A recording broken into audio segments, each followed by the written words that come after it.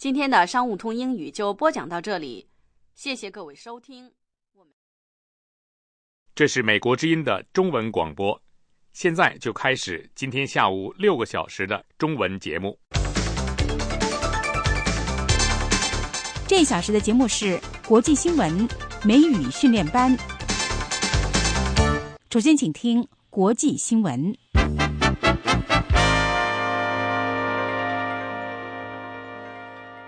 各位听众朋友，下午好！今天是北京时间5月31号，星期五，现在是下午5点。下面请听国际新闻。叙利亚总统阿萨德暗示，他已经从俄罗斯获得新型武器，并威胁说，如果以色列再对叙利亚发动空袭，就将对以色列采取报复行动。阿萨德在接受黎巴嫩一家电视台采访时，没有明确表示新武器中是否包括莫斯科承诺提供的先进的 S-300导弹防空系统。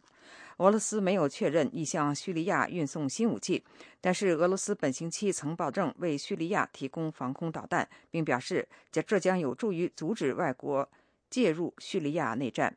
以色列没有发表评论。以色列曾威胁以武力阻止叙利亚获取武器。以色列的主要民用机场将处于 S-300导弹的射程之内。美国国防部长哈格尔说，他预计本周末会见一个中国代表团的成员时，将提出有关中国电脑黑客窃取几十个五角大楼武器项目的数据和其他防务技术的问题。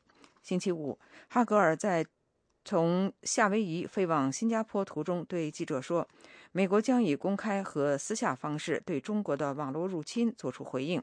哈格尔说，他星期六将在新加坡香格里拉安全事务对话中发表演讲时阐述网络安全问题。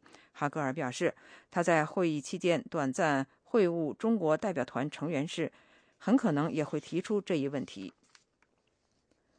缅甸政府和克钦族叛军初步达成旨在结束2年战斗的停火协议，近10万人在冲突中流离失所。经过3天会谈后，双方于星期四达成这项协议，决定停止战斗，并就克钦人要求更多政治权利和更大自主权的问题举行进一步会谈。会谈在缅甸北部举行，联合国、中国政府和缅甸少数民族都派出代表列席会议。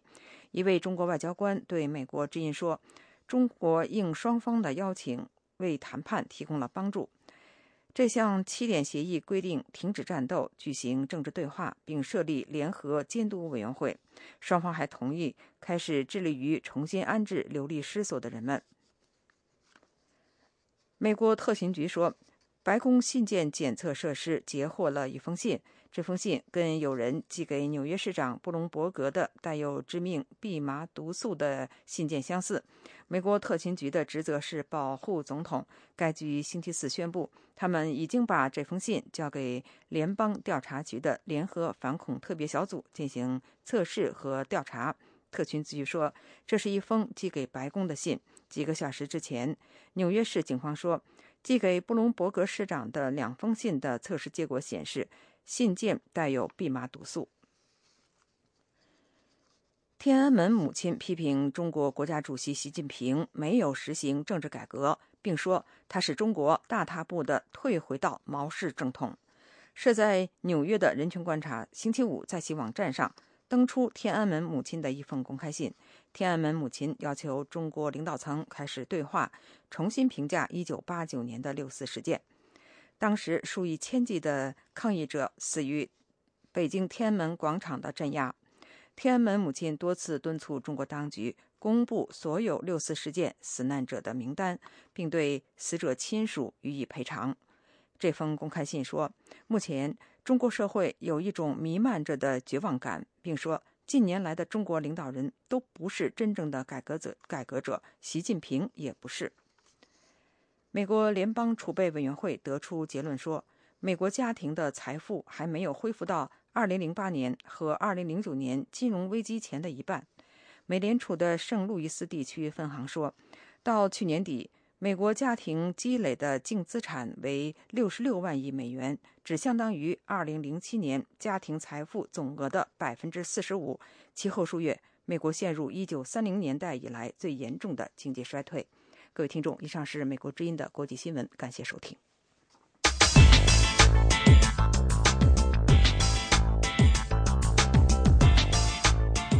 欢迎大家来到这期的美语训练班，我是杨林，我是 Mike。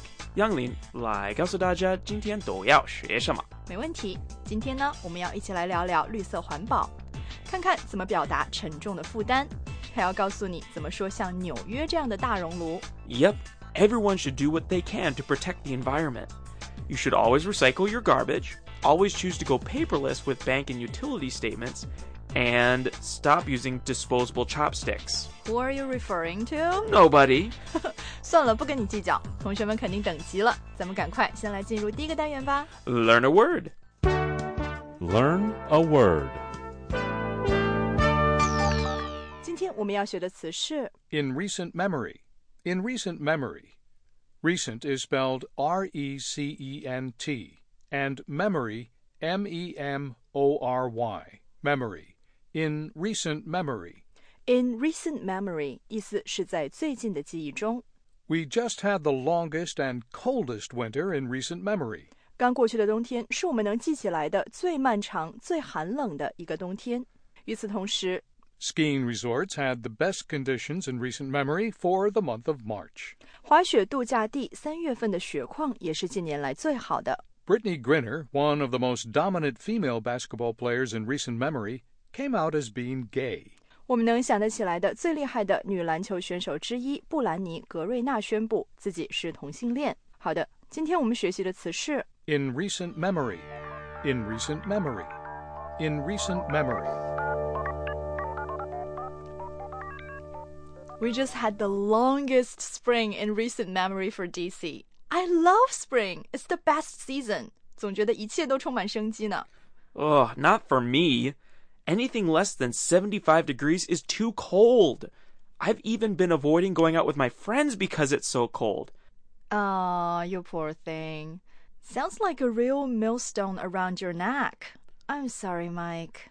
Well, look at the bright side. At least you're working with me. Exactly. But you did mention an interesting idiom, millstone around one's neck. Let's check out today's words and idioms. 美国习惯用语 Words and idioms. 各位听众，现在播送美国习惯用语第837讲，我是魏然。我是 Doug Johnson. 我有一个表兄，说起来挺可怜的，他从小就立志要做律师，几年前如愿以偿，从法学院毕业，加入了一家律师事务所。如今他一天从早忙到晚，周末都不能跟家人在一起。可是因为上法学院欠下的一屁股债，所以又不能放弃律师的工作。他所面临的进退两难的局面，倒是让我想起了今天要学的习惯用语。Millstone around one's neck. Millstone is spelled M-I-L-L-S-T-O-N-E. Millstone around one's neck. 在中文里 millstone 是磨石、磨盘的意思。Millstone around one's neck， 脖子上挂着磨盘，意思是沉重的负担。就像我表兄眼下的工作，虽然他不愿意没日没夜的干，但又无法放弃这份工作，成了负担。It's a millstone around his neck. 虽然收入很丰厚，又有社会地位，但是不开心的律师绝不止我表兄一个人。如果在选择发展方向之前就知道做律师的辛苦，可能很多人都会选择其他职业。在美国，除了住宅以外，很多人家还有专门度假用的别墅，但有的时候别墅也会成为负担。让我们听听下面这句话。Imagine having your own vacation property, a place where you can go whenever you want to relax. Before you invest, make sure you understand what you're getting involved in. The reality is that a second home can often be a tremendous demand on your time, energy, and resources. Do you really want a millstone around your neck? 想象一下，如果有自己度假用的屋子，随时可以去放松精神。但是投资前，你可得考虑周全。现实情况是，保养别墅需要占用你很多的时间、精力和金钱。你想承受这样的负担吗？我的邻居曾经有一艘私人游艇，他后来告诉我说卖掉游艇的那一天是他除了结婚以外这辈子最开心的一天，因为保养游艇确实需要太多的时间和精力。It was a millstone around his neck.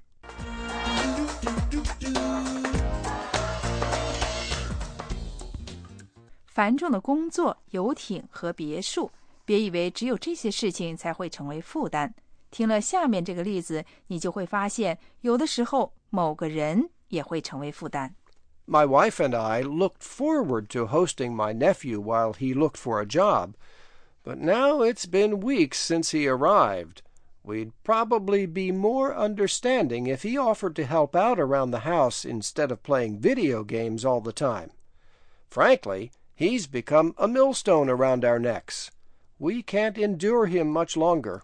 我侄子找工作的时候，我和太太非常愿意让他跟我们住在一起，但是现在他已经待了好几个星期了。如果他主动帮助做些家务，而不是成天玩电子游戏的话，我们或许还能理解。说实话，他已经成了我们的负担，我们实在受不了了。这个人也真不懂事儿，在英语里这叫 Overstay your welcome. 已经变成了不受欢迎的人。有些人就是不自觉。我的一位同事自愿提出愿意招待一个实习生在自己家里住。一开始的时候还很愉快，但是这个实习生的要求越来越多。He became a millstone around her neck. 成了他的负担。我的同事最后只好请他出去住。Millstone around one's neck 这个习惯用语最早可以在圣经里面找到。好的，这次美国习惯用语就到此结束了。我是魏然，我是 Doug Johnson。这次节目的制作人是胡小玲。如果你有任何问题，可以随时跟我联系。电子邮件请寄美语 @voanews.com， 美语是 MEIYU @voanews.com。 You will never be a millstone around my neck. Until next time, 下次节目再见。 this has been Words and Idioms.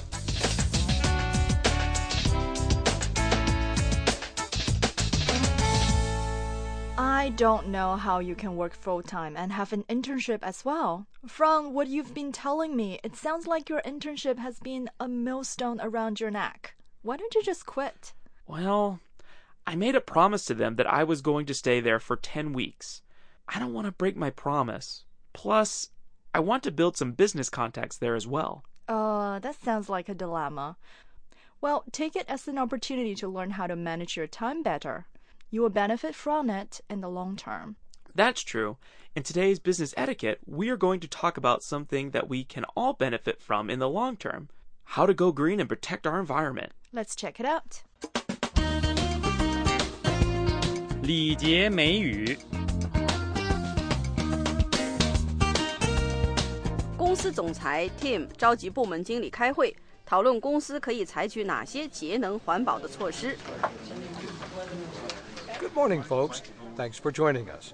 In light of the recent economic downturn, we thought we should powwow some ways we can conserve energy. This is Henry Peterson, a consultant with Green Offices Incorporated. Hi, everyone. As Tim mentioned, not only is saving energy good for the environment, it's also a good way to keep costs down. And that's a win-win situation for everyone. I'm sure some of you have suggestions for ways we could become greener. 总裁 Tim 说，今天召集大家开会，商量如何节省能源开支。参加会议的还有节能专家 Henry。Henry 说，节能既环保又能减少开支，是双赢之举。A win-win situation. 那么办公室节能有哪些措施呢？ I think we could easily cut down on vampire power. Our computers and other electronic devices actually continue to suck power even when they're switched off. Good one. The online encyclopedia Wikipedia claims that vampire power, or standby power, is responsible for using as much as 10% of electricity consumption. We could unplug the equipment or put in power strips that can completely turn off power. Just imagine, we could save 10 or 15% on our energy bill just by unplugging our computers. Face 建议削减， Vampire power. 又称 Standby power. 因为即使电脑关机，只要是电源不拔，电脑就会继续耗电。Dana 建议拔掉电源，或者是采用可以切断电源的接线板。 And that's just the beginning. You see these lights above us? These use LED bulbs that are 10 times more efficient than the bulbs you are using in the rest of the office. But they're pretty pricey, aren't they? Yes, they cost more, but you'll find that they pay for themselves. Henry 承认 LED 灯泡价格确实要贵一些，但是 They pay for themselves. 非常划算。 I've got one that will require a bit of sacrifice. We really don't need to use bottled water for meetings. We could also get rid of paper cups for the water cooler, and everyone could use their own mug instead. Oh, I love bottled water. But I agree, Dana's idea is certainly more environmentally friendly. Yep. Sometimes going green does require that we change our mindset. It's funny how many of us are very conscientious at home. We recycle and reuse, but when we get to the office, we sometimes become very wasteful. Dana 建议取消瓶装水，不用纸杯子，得到大家的认可。Henry 指出，工作场所节能需要改变思维。 Change our mindset.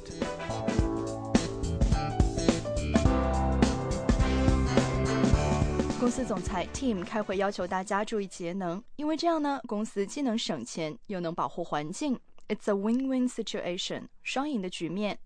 这需要大家 change our mindset， 改变思维，多用节能的东西 ，LED 灯泡、自己的杯子等等。最开始的投入呢，可能稍微多一些 ，but they pay for themselves， 非常划算。 That's true. 2 months ago, I changed all the lights in my apartment to LED bulbs. I saved almost $50 on my electricity bill.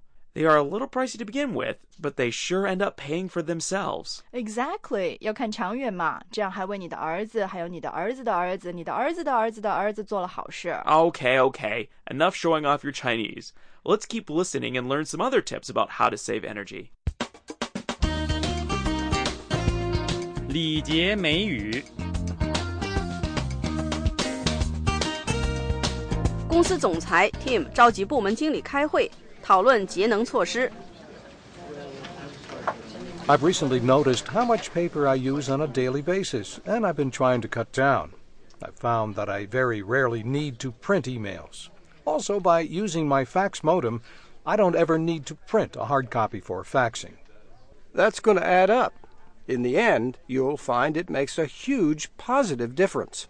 But you know, even with all these good ideas and strategies, I feel like it counts for nothing when you factor in air travel. Our people make a lot of international trips each year, and flying puts tons of CO2 into the atmosphere. 总裁 Tim 说，他最近一直注意节省纸张。节能专家 Henry 表示 That's going to add up. 日积月累一定会有成效。Dana 指出，尽管这些想法很好，但是如果考虑到出差坐飞机释放的二氧化碳，那么这些措施都无异于是杯水车薪。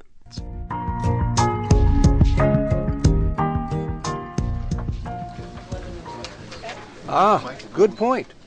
Well, for starters, with teleconferencing and instant email, one would hope business travel could be reduced. Did you know an economy class flight from Baltimore to Taipei makes you responsible for just over 4 tons of CO2? If you fly business class, the number jumps to 12 tons. Henry 说，从巴尔的摩到台北一张经济舱机票相当于释放4吨二氧化碳，商务舱更可怕，相当于排放12吨的二氧化碳。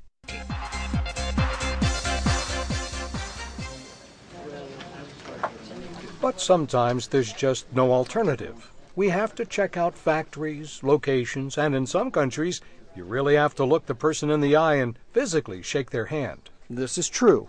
So I'd like you all to consider buying carbon credits. 总裁 Tim 指出，有的时候除了出差没有其他办法。Henry 因此建议大家考虑购买 Carbon credits. 碳信用额。Ooh, I've heard about that. You can actually calculate how much carbon your trip is likely to put into the environment, and you can offset that by paying to plant some trees. That's right. There are websites such as carbonplanet.com.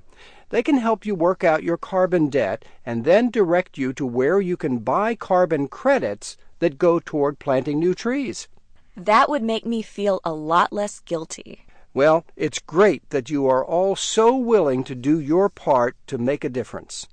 Let's get back together in 2 weeks for another brainstorming session. 碳信用额就是把飞行里程折合成对环境的伤害，然后出钱种树作为补偿。大家决定2个星期以后 Have another brainstorming session. 再开会，继续集思广益。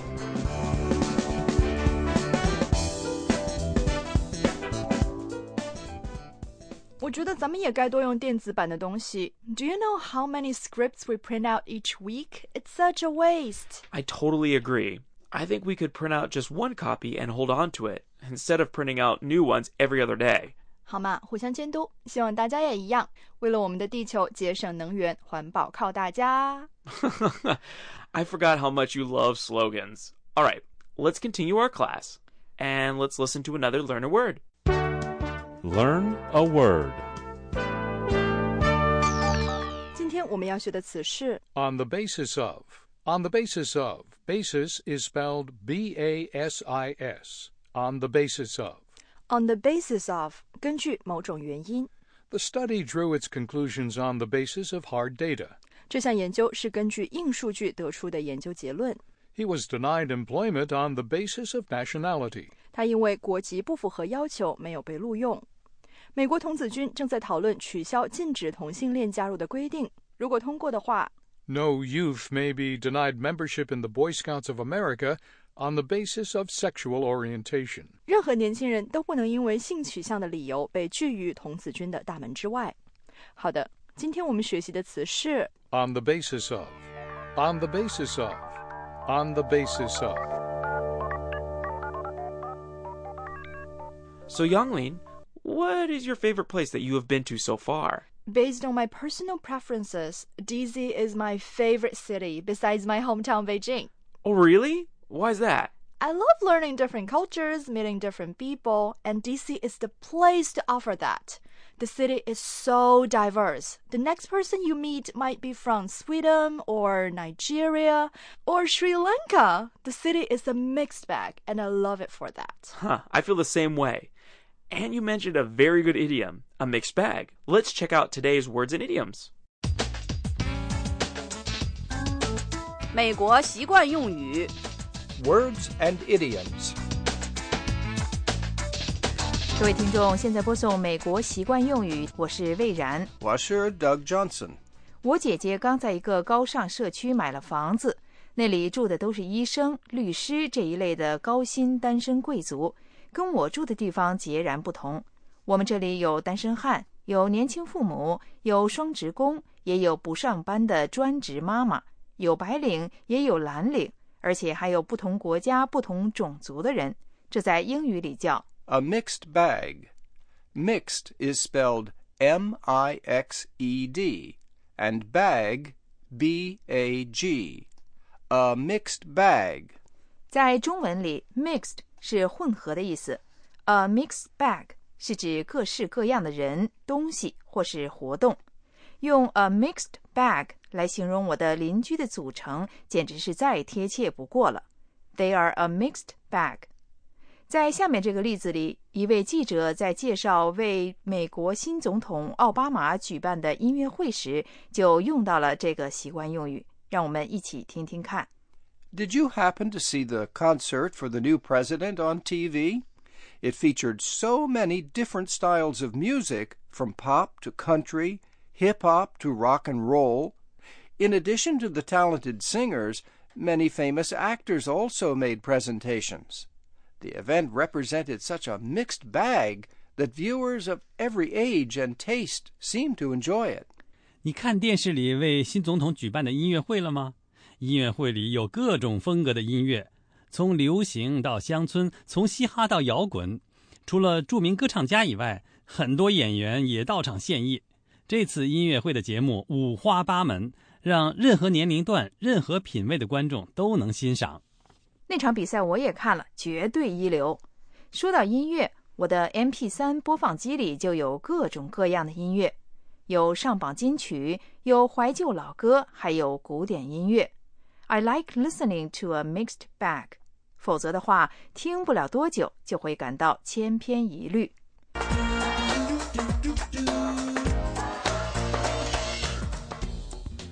不知道大家有没有出于兴趣而去选修课程的经历，就是不为学分学位，单纯是因为喜欢花钱去上课。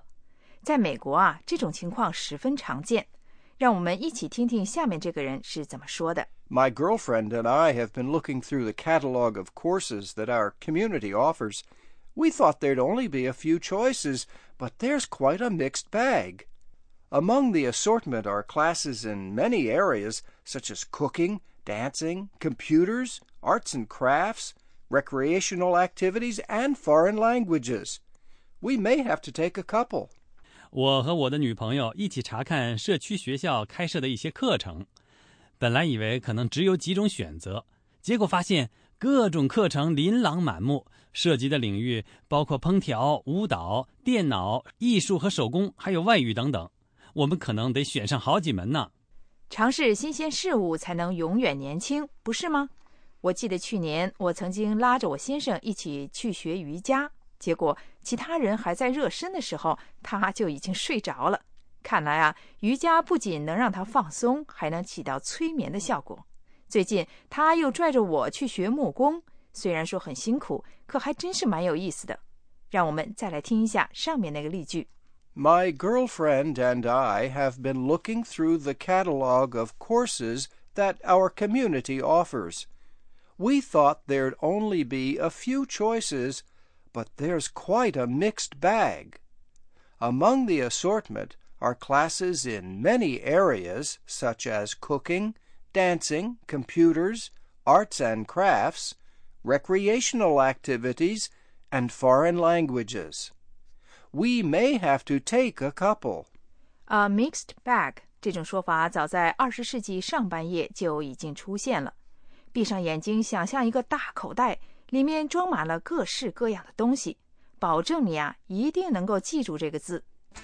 好的，这次美国习惯用语就到此结束了。我是魏然，我是 Doug Johnson。这次节目的制作人是胡小玲。别忘了，美国之音中文部除了英语节目以外，还有新闻、时事、音乐、文化各种其他节目，种类繁多。Now that's a mixed bag you don't want to miss.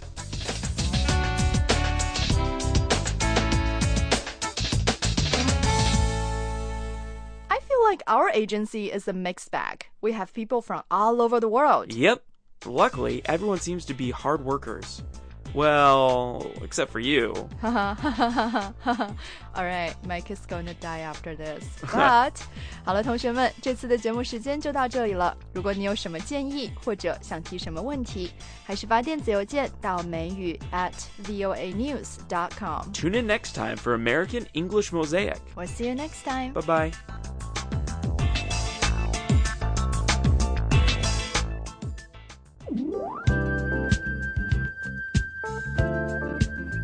哟，怎么了，老同学？要考试，我背单词背得头都大了，就是没进步。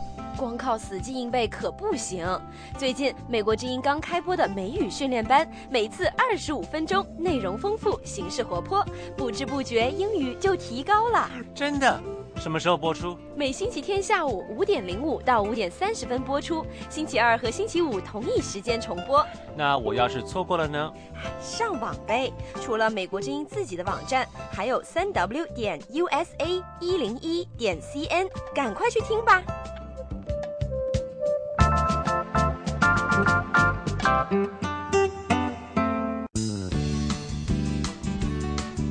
美国之音中文部最新推出25分钟的综合美语教学节目《美语训练班》。内容丰富多彩，让你一次听个够。每星期天下午5点05分到5点30分播出，星期二和星期五同一时间重播，记得收听哦。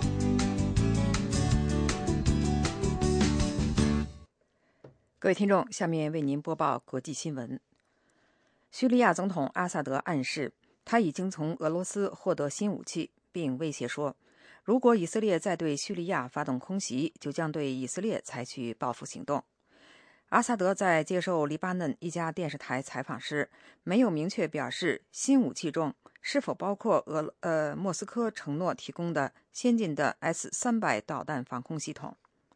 俄罗斯没有确认已向叙利亚运送新武器，但是俄罗斯本星期曾保证为叙利亚提供防空导弹，并且表示这将有助于阻止外国介入叙利亚内战。以色列没有发表评论。以色列曾经威胁以武力阻止叙利亚获取武器。以色列的主要民用机场将处于 S-300导弹的射程之内。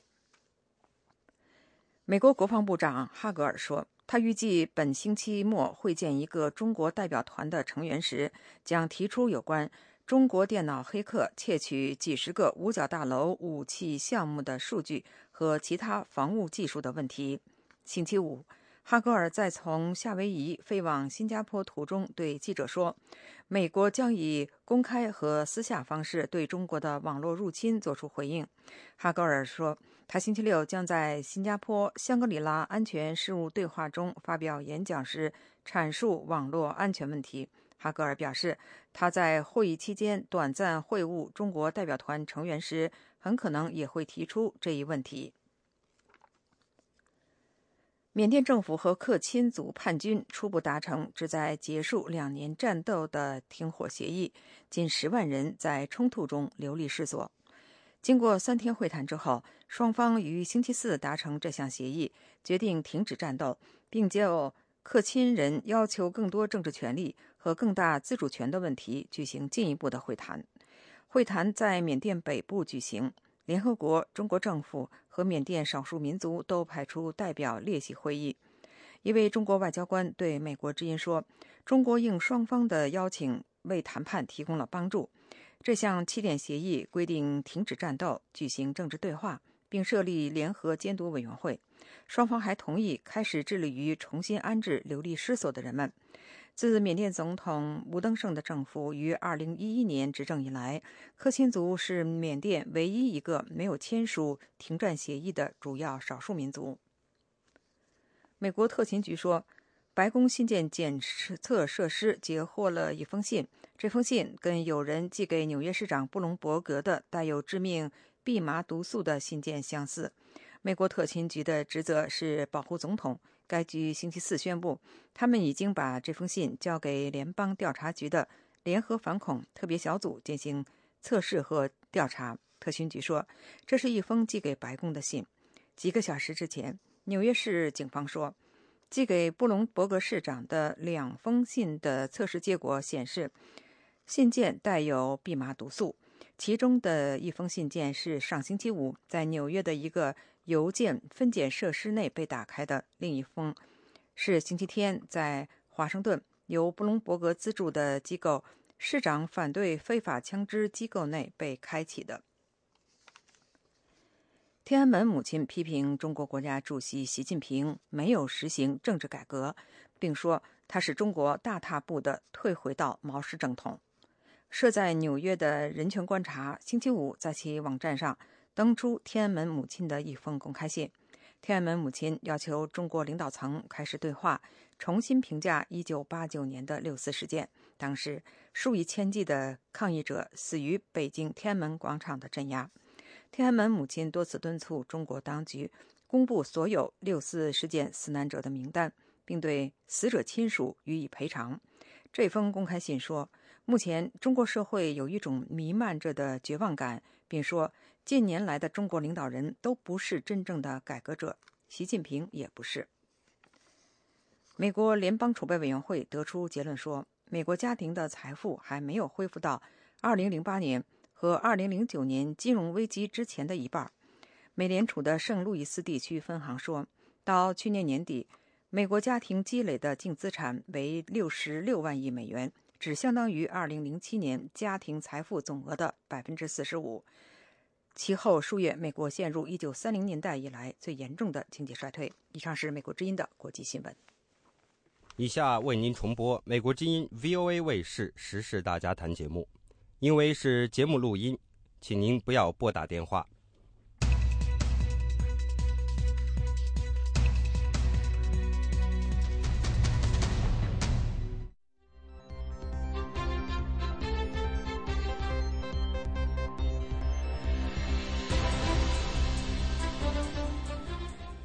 欢迎收看 VOA 卫视今天的时事大家谈。今年以来呢，中国政治生态出现了大跃退，解放军报、人民日报、红旗文稿连篇累牍地发表文章，宣扬宪政属兹论、党性上帝论和宇宙真理论，为业已破产的中共意识形态寻找新的理论根据。这些论调和胡耀邦、江泽民以及胡锦涛时代的政治理论相比，有哪些退步？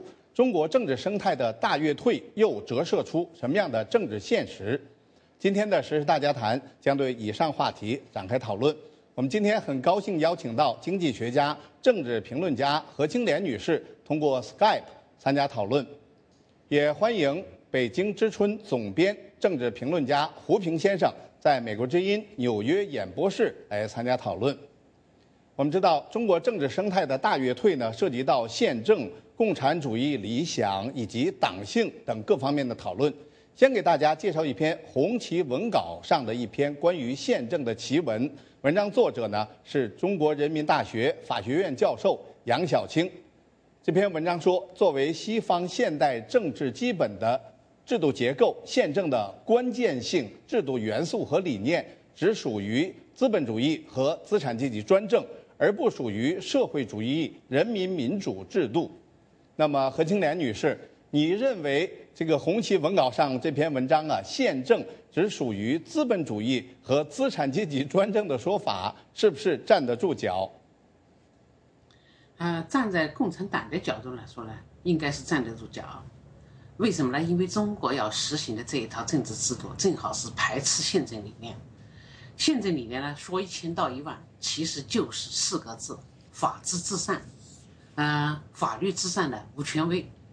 那么呢，中国呢，恰好是人治，就是各级政府呢都可以凌驾于法律之上，而且呢，包括中央电视台都报道过，一个乡党委书记都可以说，我上管天，下管地，中间管空界，什么是法？我就是法，法律由我说了算。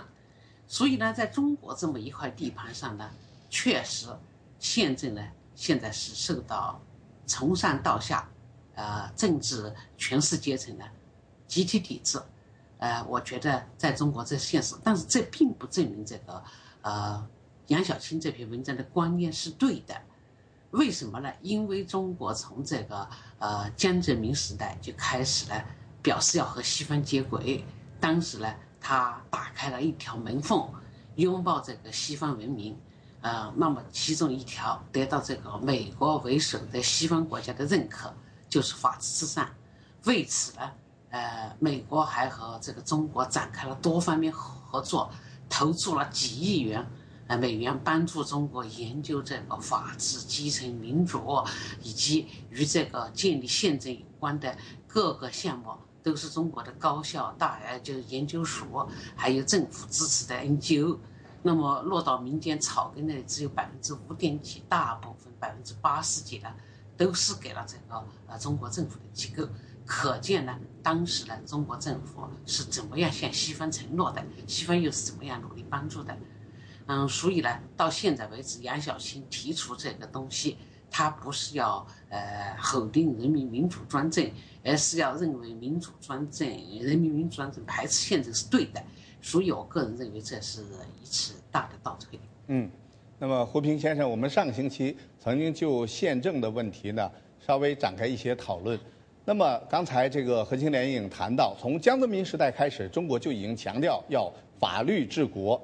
但是现在杨晓清的这篇文章居然把宪政作为资产阶级以及资产阶级专政的一部分。我们知道中国现在连无产阶级专政都很少讲，现在居然又把资产阶级专政想起来，提出来，让人想起了文革时候关于资本主义这个特权、资产阶级特权，还有改革开放初期商品经济到底姓社姓资的讨论。您认为现在这个提出宪政属于资产阶级专制，它的要害在哪里？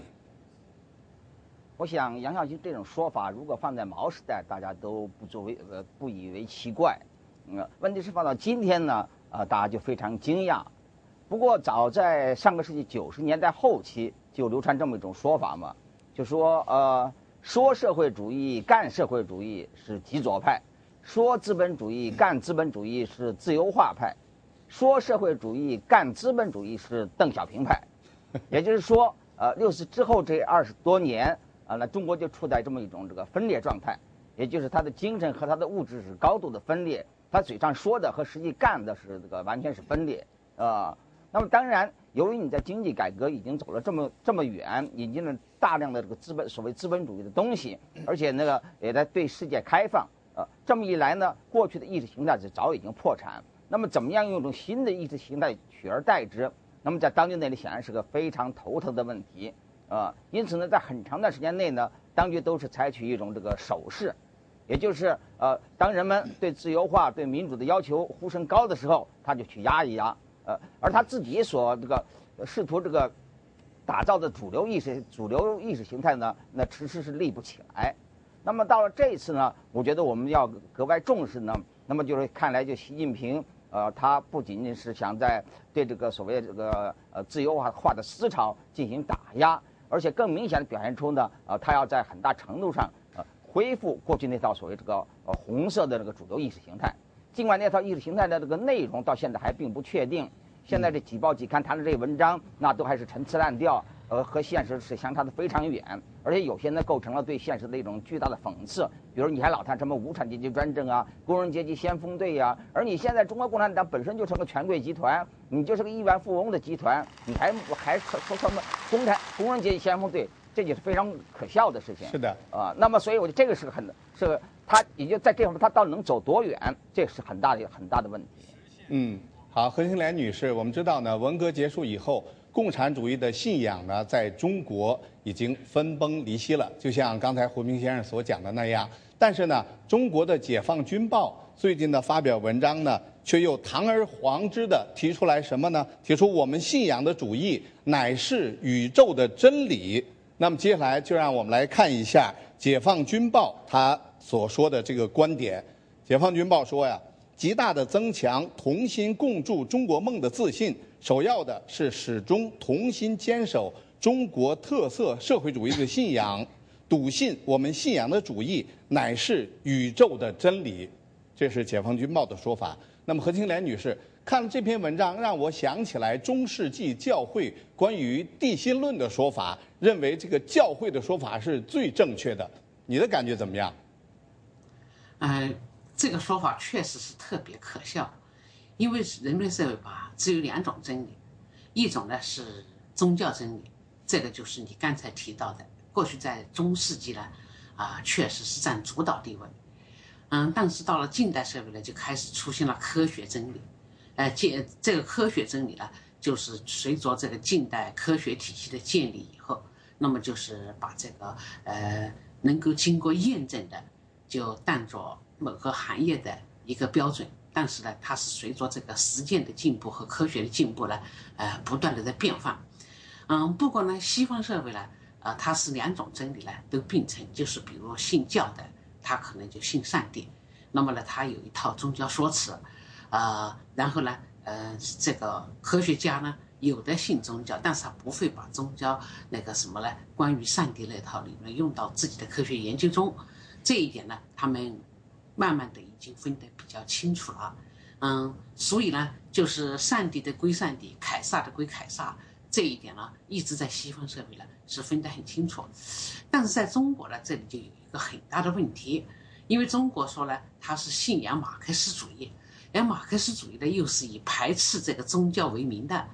我们大家都知道，在中国几乎稍微读过几本书的人都知道这个说法，就是宗教是麻醉人民的鸦片烟。这句话就是马克思著作里面来的，几乎人人会背。那么中国人呢，是号称是无神论，然后呢，就是几乎对任何宗教都抱着一种非常排斥的态度。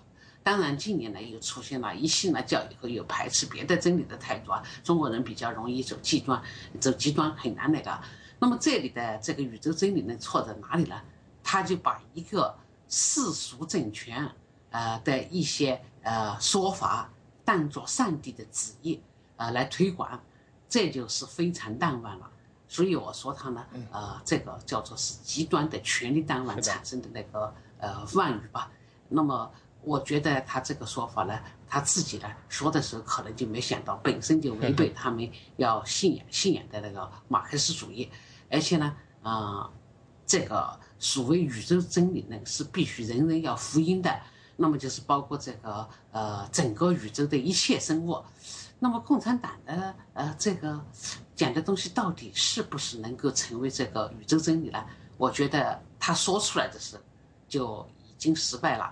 当然写的这个人呢，他引用的是方志敏的一句话，因为方志敏当时呢，我们信仰的真理乃是宇宙真理。方志敏在30年代说这个话来的时候是思想局限、时代局限，他可以说，但是现在都已经过了80年了，他还说呢，只能说明他的固步自封，还有这个党的固步自封，是的，以及完全和现实脱节。好的，那么胡平先生，我们知道呢，中共改革开放初期，也就是11届3中全会以后，进行了一场关于真理检验标准的这么一场讨论。这是一般认为这是中共历史上非常重要的一次讨论。最后得出的结果就是实践是检验真理的唯一的一个标准。那么最近这些年来也一直被中共看为一个党内的共识。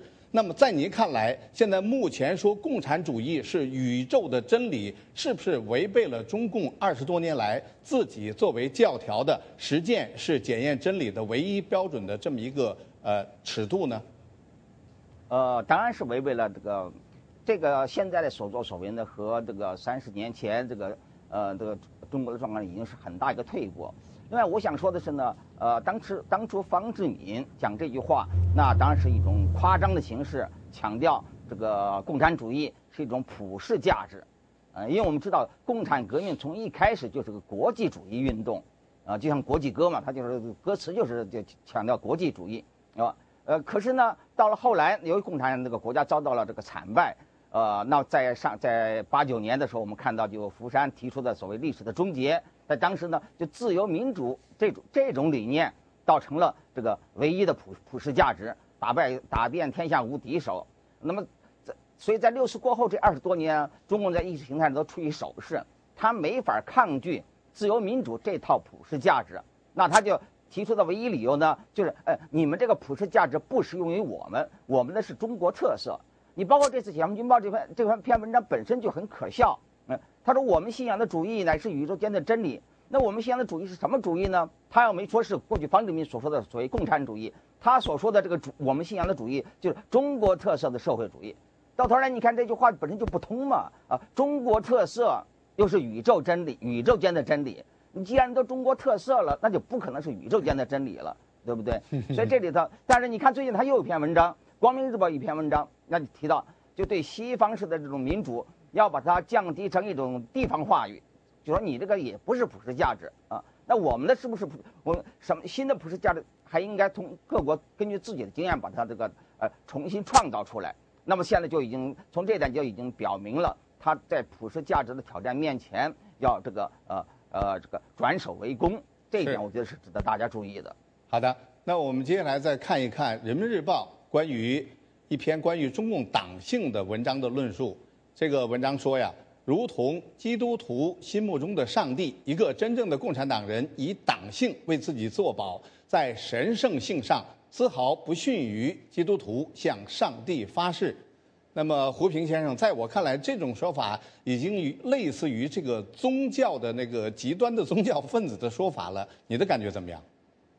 我想，当然，共产革命在早期它具有相当浓厚的这种宗教色彩，很多党员他们的所作所为，实际上就和当时那个宗教是非常类似，只是到了今天，那且不说因为共产主义意识形态已经彻底破产，那么现在这些人，他们实际上都并不相信他们所说的这一套。在这个时候，你用这么夸张的方式，信誓旦旦强调你的这种忠诚、这种神圣性，我觉得就显得就是实际上构成一个极大的讽刺。而且特别像文化革命、大革命，已经给人们一个很惨重的这个经验教训，就证明在当时在党性的名义下，人性是遭到何等的践踏。这一点是在文化革命之后，包括党内他们很多人有识之士痛定思痛加以批判，都一再对这个所谓人民性、人性和党性的关系做了很多检讨。你现在刘亚志重新把这个党性神圣化，我觉得也是一种十足的倒行逆施。好的，各位听众观众，您现在收听收看的是 VOA 卫视时事大家谈。今天我们讨论的话题是中国政治生态近期出现的大跃退。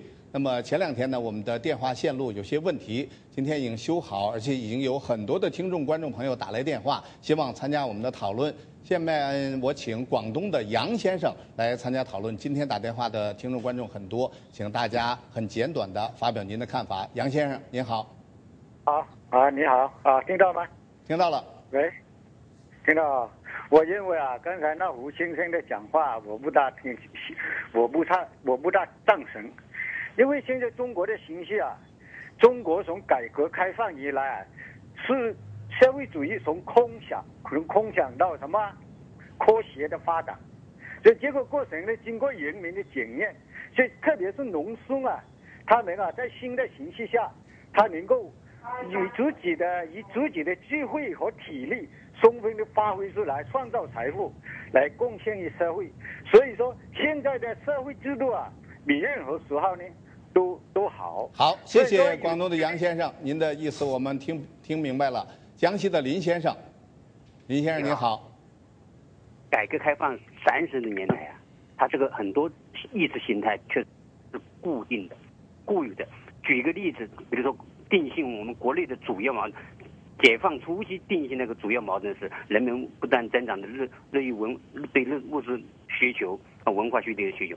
但现在都30年了，这个国内矛盾早已发生了根本的变化。当今的中国的主要矛盾应该是什么呢？是日益觉醒的民权意识与陈旧的政治体制的矛盾，是民众分享改革红利的要求与既得利益集团垄断经济利益的矛盾，是思想多元化与落后的意识形态的矛盾。所以说，僵化是误国，改革兴邦。好的，谢谢。专制是误国，民主兴邦。好，谢谢林先生。安徽张先生，请您简短发言。您好。喂，请讲。喂，请讲。我18大以后新的中央班子出来以后，全国人民都希望在政治上来改革，反腐、反贪腐，政治上改革。但是呢，到目前为止，我们慢慢的感觉到还是走老路，甚至像文化大革命那样残忍的那个路线走过去了。如果这样下去的话，生产力会倒退，中国就没有希望了。我在这里想传达一下子，向中央的7个常委向他们说一声，要多下来了解民意，走改革的道路，新闻自由，真理就会出来。真理是在新闻自由的情况下慢慢的讨论出来的，辩论出来的。我相信那句话，真理是从人民过来的出来的，也就是说真理是。好，谢谢安徽张先生，您说的意思我们听明白了。再接一位湖北的张先生，张先生您好。你好，主持人好，好久没参加你们节目。就是呢，我认为这个现在我们中国的那个就是社会制度，它本来就是一种专制制度，它本来一直以来就是一种封建专制的管理模式，只不过是说它是换汤不换药，用来一个打牌的形式。它现在还是一种裙带关系，自己那个也就所以那种亲戚那个就是家族，也就是家族式的那种管理模式，包括我们的国家的政权，还有我们的大的经济集团都是被那种共产党的那个亲戚专政的给掌控着。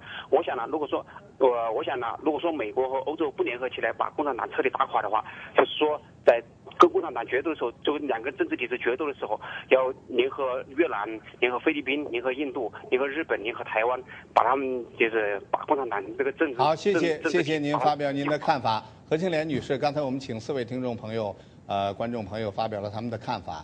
那么我想问你的问题是：中国现在理论界朝左拐的这种现象呢，已经很明显了。那么它在哪些程度上折射出中国当前政治领域的这个现实，对中国最高层领导人他们的思维有哪些反应？这一点呢，正好是我感觉到特别不理解的，因为那个习近平有他自己的想法，他确实是需要所谓战略知识分子帮他来构想一套适应中国现实的这个理论。